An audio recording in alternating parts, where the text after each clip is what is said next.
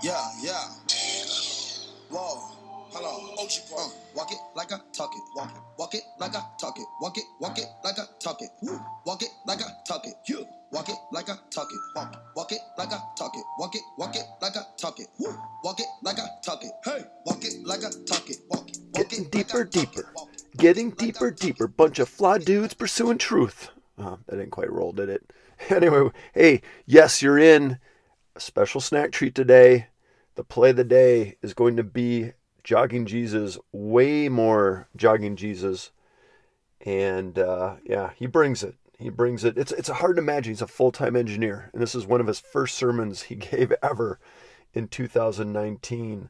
So buckle up. Get ready for some more Jogging Jesus. Here's your play of the day. The play of the day. This is the play of the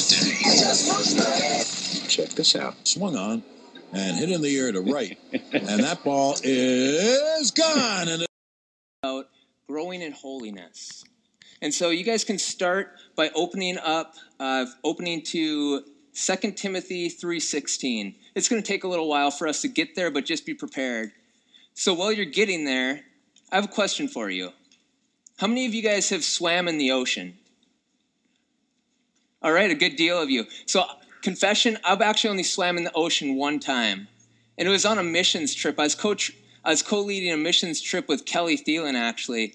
And we were in Guatemala, and it was something like the third day. We knew that we were going to be going to a village that's right on the ocean.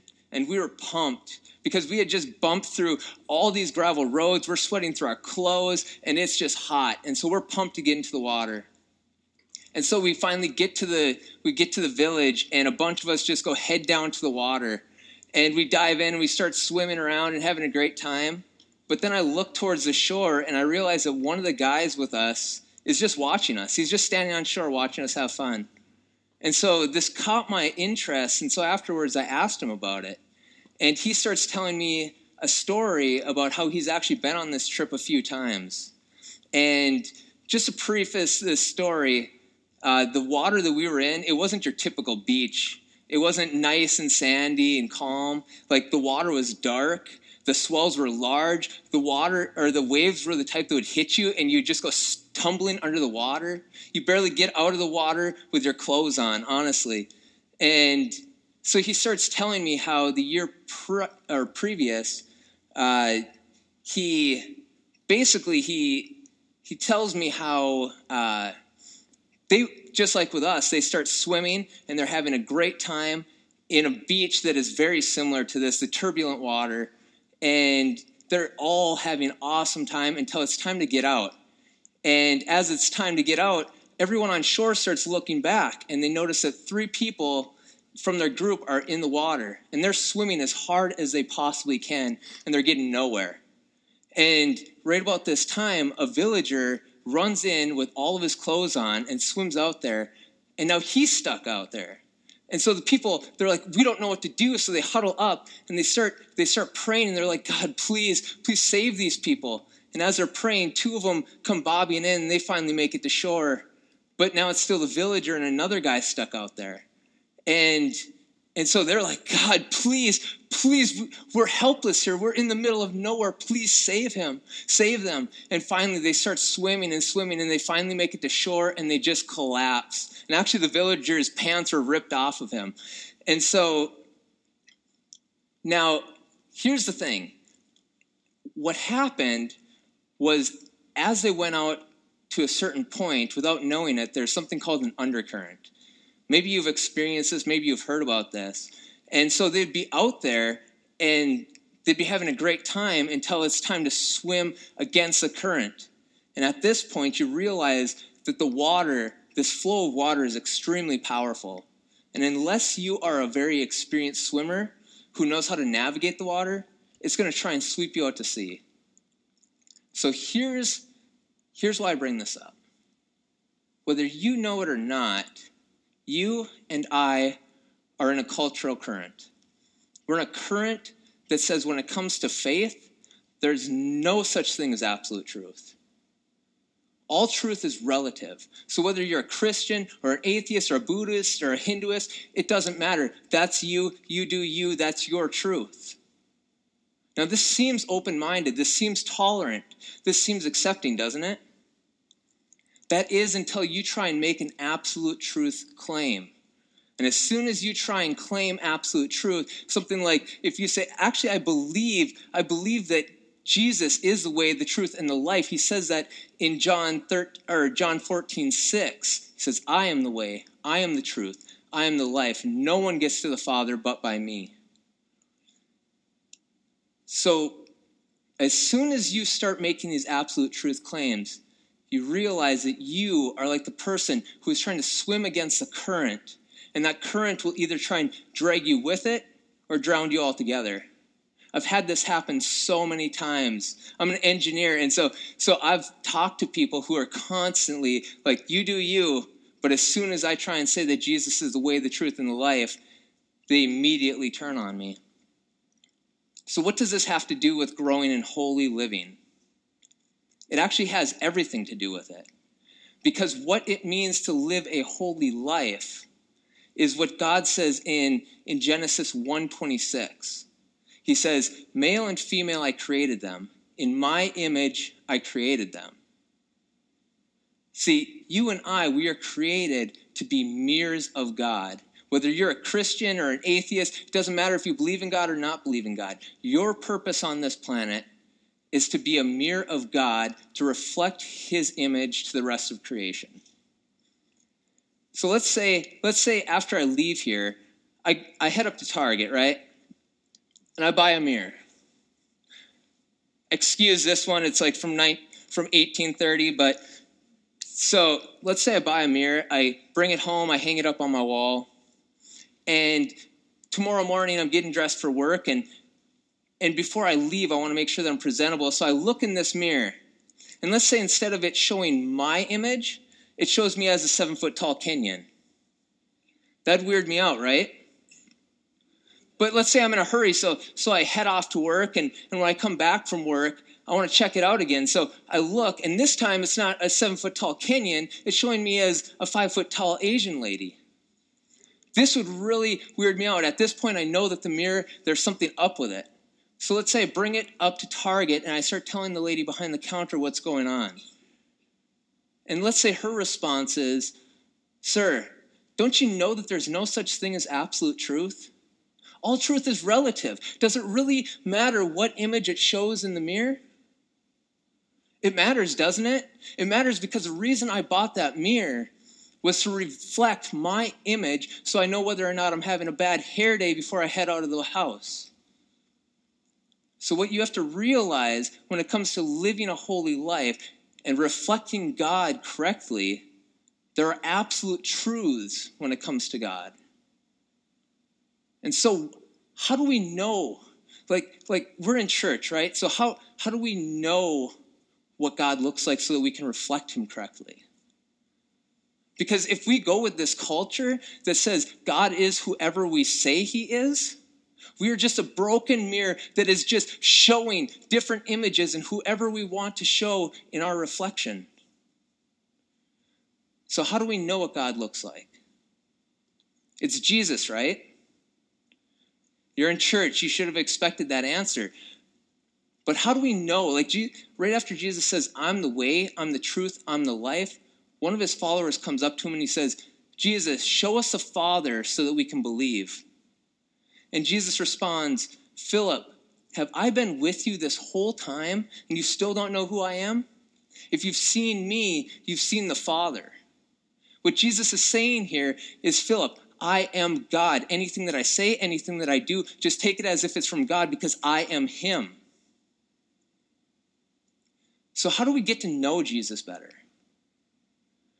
Do you know that the Bible is the only document on this planet who has eyewitness testimonies from the people who followed Jesus, walked with Jesus, and wrote about what Jesus, most intimate moments of Jesus' life, the miracles and the teachings of him? You won't find it in the Quran. You won't find it in the Holy Pibbi. You won't find it in the Hadiths. It is only the Bible. So let me ask you, where does the Bible stand in your life? Like, when you read it, if you read it at all, do you read it and go and judge it and say, I believe that this is true, but I believe that this is false? Or do you allow the Bible to read you and determine what in your life is true and what is false? These are two completely different ways of reading the Bible. Do you know that we had a president, Thomas Jefferson? He read through the Bible, and anything he didn't like, he cut out. Anything that had to do with Jesus being God and anything that had to do with miracles, he would cut it out. And at the end, he had a book, but God was no longer the author of this book. Jefferson was. So who do you think was God in Jefferson's eyes? It was himself. If you're sitting here choosing what is true and what is false, you're making yourself a God, and we do it all the time. I'm guilty of it. And so let me ask you again, where does the Bible stand in your life? Because I can tell you where it stands in the lives of millions and millions of believers your age all around this world. It's everything to them, you guys. Everything. They are giving up and willing to give up everything. Family, school, friends, and sometimes even their lives. Up on the screen here, this is a 16-year-old African woman named Leah Sharibu. And because of her faith in Jesus, she has been abducted by a radical Islamic group, has been tortured, imprisoned, and all she has to do to be sent back to her family is turn away from the Bible and denounce Jesus as Lord. That's all she has to do. But because she knows that her life here on this earth is maybe a max of 80, 90 years, but her relationship with Jesus is infinite, she will not turn away from him. And so the torture continues. The imprisonment continues. She's there right now.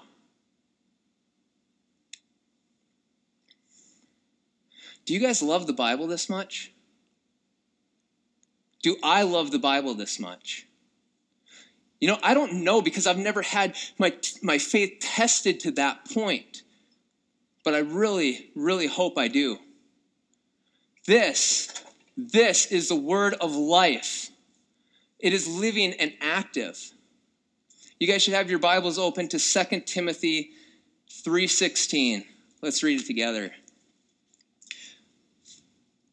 All scripture is breathed out by God and profitable for teaching, for reproof, for correction, and for training in righteousness.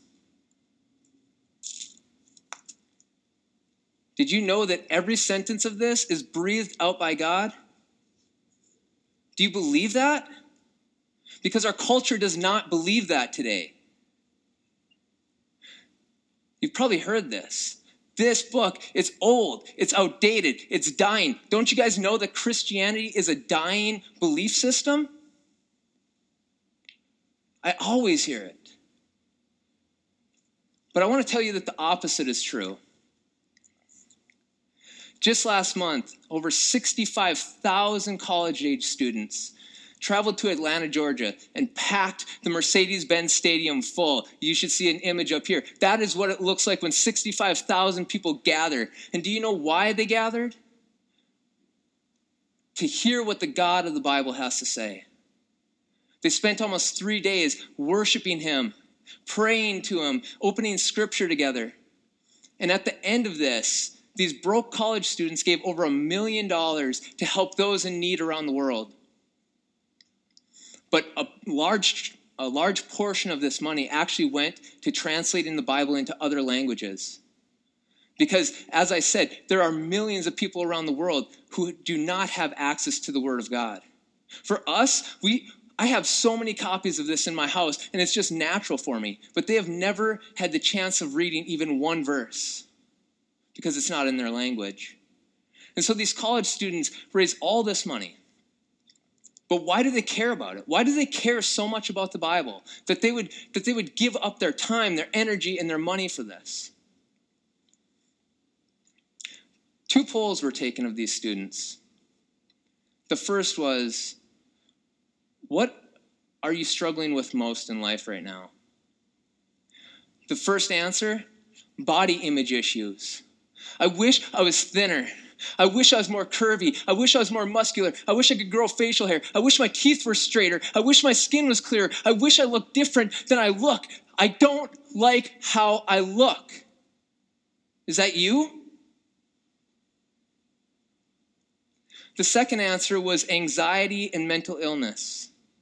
This feeling of no matter what I do, I'm always worrying about tomorrow or what people are thinking about me. I feel like a ball of knots on the inside. What are my grades going to be like? Am I going to get into this college? I'm constantly worried about something. Did you guys hear about Instagram? They're running a test pilot right now where they're going to remove the like button off of their platform. They've already started in 7 different countries. Do you know why they're doing this? Because we have known for years that social media plays an intrinsic role in our mental health and how we view ourselves. Now hear me. Mental health is far deeper than just social media. So if you struggle, please get medical help. That is a gift from God to you. But when it comes to social media, we know that it has damaging effects on us. And so,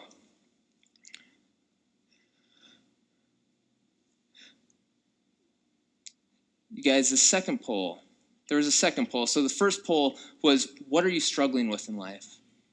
The second poll was, what are you seeking in life right now?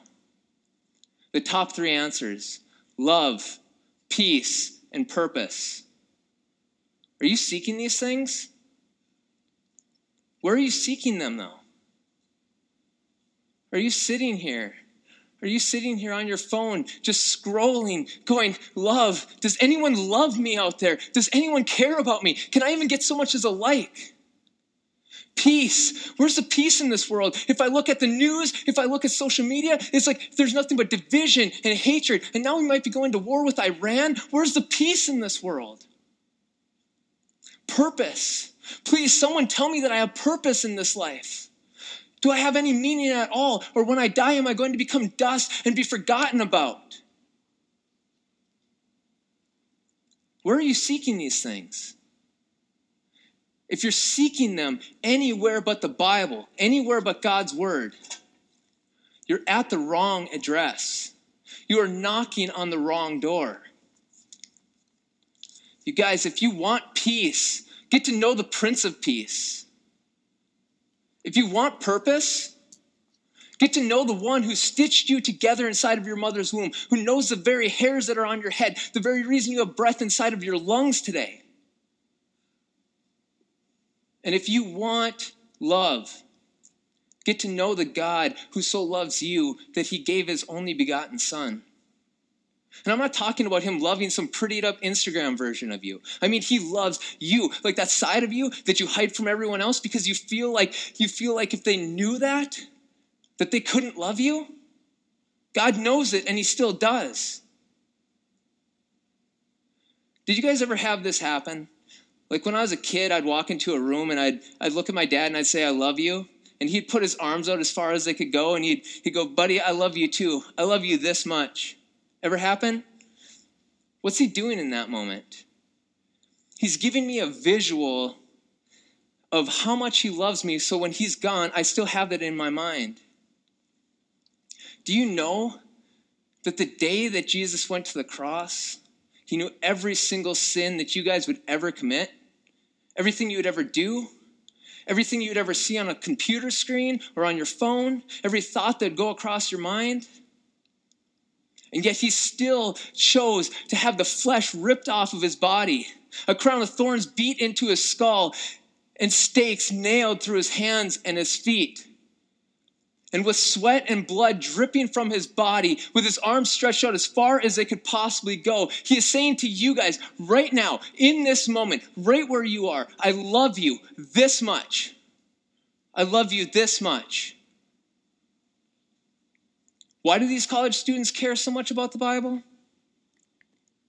Because you can search every library, you can search all of Google, and you will not find a love like the God of the Bible has for you. And so as I'm getting ready to close, those of you guys who are going to be college students in the next couple of years. This isn't fear-mongering. This is just a warning. If you go off to college and you aren't involved in a good Bible-believing church, and if you aren't continuing to grow in your relationship and knowledge of Jesus through digging into his word, you are very, very likely to become among the next 30 to 50% who shelve their faith in the next 10 years. You are. College will test your faith in ways that you can't even understand right now. I've had professors at the front of the classroom mocking Christianity. I've had friends who thought that I was a buffoon for believing the Bible. In one class, the only way you could get extra credit is if you wrote a paper about why the God of the Bible is a tyrant. It's just this mocking, testing. And this testing is really good.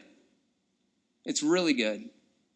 Because if you make it through the other side of it, you're going to be closer to Jesus. You're going to have a stronger relationship and knowledge of Jesus than what you've ever had before. But study after study shows that the way that you grow most spiritually is reading the Bible, being in Scripture 4 or more times a week. And so we need to read this word, you guys. And so that's what I want to encourage you. As you guys break into your groups, please talk about this. Start talking about how you guys can encourage each other to dig into the word on a daily basis. But in order to incorporate anything new into your life, you have to answer two questions. When and how? When are you going to start reading? And how are you going to start reading? Is it going to be when you wake up in the morning or right before you go to bed or at lunch when you're at school or on the bus? And are you going to start with a reading plan? Or are you going to read 5 minutes a day as just choosing a book? But you have to. It's just like with sports. If you guys are in sports, you know that you have to. You're going to go to practice at a set time, and your coach is going to have a set schedule for you. Because we as humans, we drift. And you're not going to drift forward. And so if we understand this with sports, why do we just expect our faith to grow as we get older? You have to work at it. A relationship with Jesus takes work just like any other relationship. And so, just in case you guys are hearing me be legalistic, I want to clarify one last thing. We do not read the Bible to make God love us more. We don't.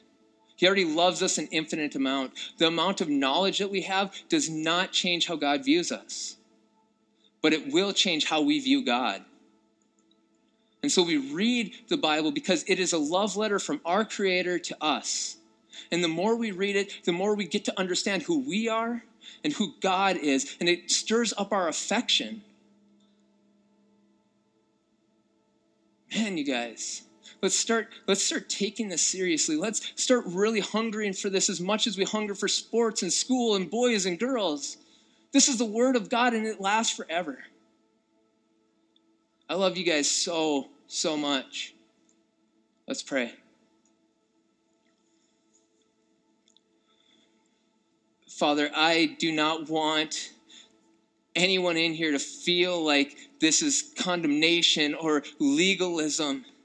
It's a heavy topic for me because it is so serious, Father. This is your eternal word. And so please stir us up. Please help us love you more. Give us an insatiable appetite for your word like we have never had before, Father. I pray that there just becomes an absolute revival in this church, an absolute revival among this generation, an absolute revival inside of me and every single boy and girl in here who struggles with anxiety and depression, who does not know who they are in your sight, and therefore they do not know who they are around this world. Because, Father, these are your sons and your daughters, and if they do not know you, help them come to know you today. In Jesus' name, amen.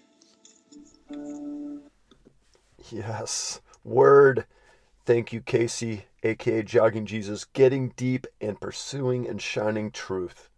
I love the way he opened up about the ocean's currents and the ways of the world. There are no absolute truths. Oh, saying there is no absolute truth as well, an absolute truth. So put that into your intellectual pipe and smoke it. More to ponder, by the way. As you look in the mirror, are you your own God? If yes, well, so is Kim Jong-un, Stalin, Lenin, Karl Marx, and every narcissist you know. Just think of the worst dictators. By the way, confession, you think I'm picking on you. Well, hey, when I'm at my worst, I'm absolutely, definitely leaning more towards being my own God. That's true. My own selfish ambitions, my ego, my pride, or just where I want to indulge. So I'm not just picking on you. It's something we all need to ponder every day. And if you haven't made God your God, and you want to strive to do so, will you bow your head and repeat after me? God, I'm sorry when I make myself my own God.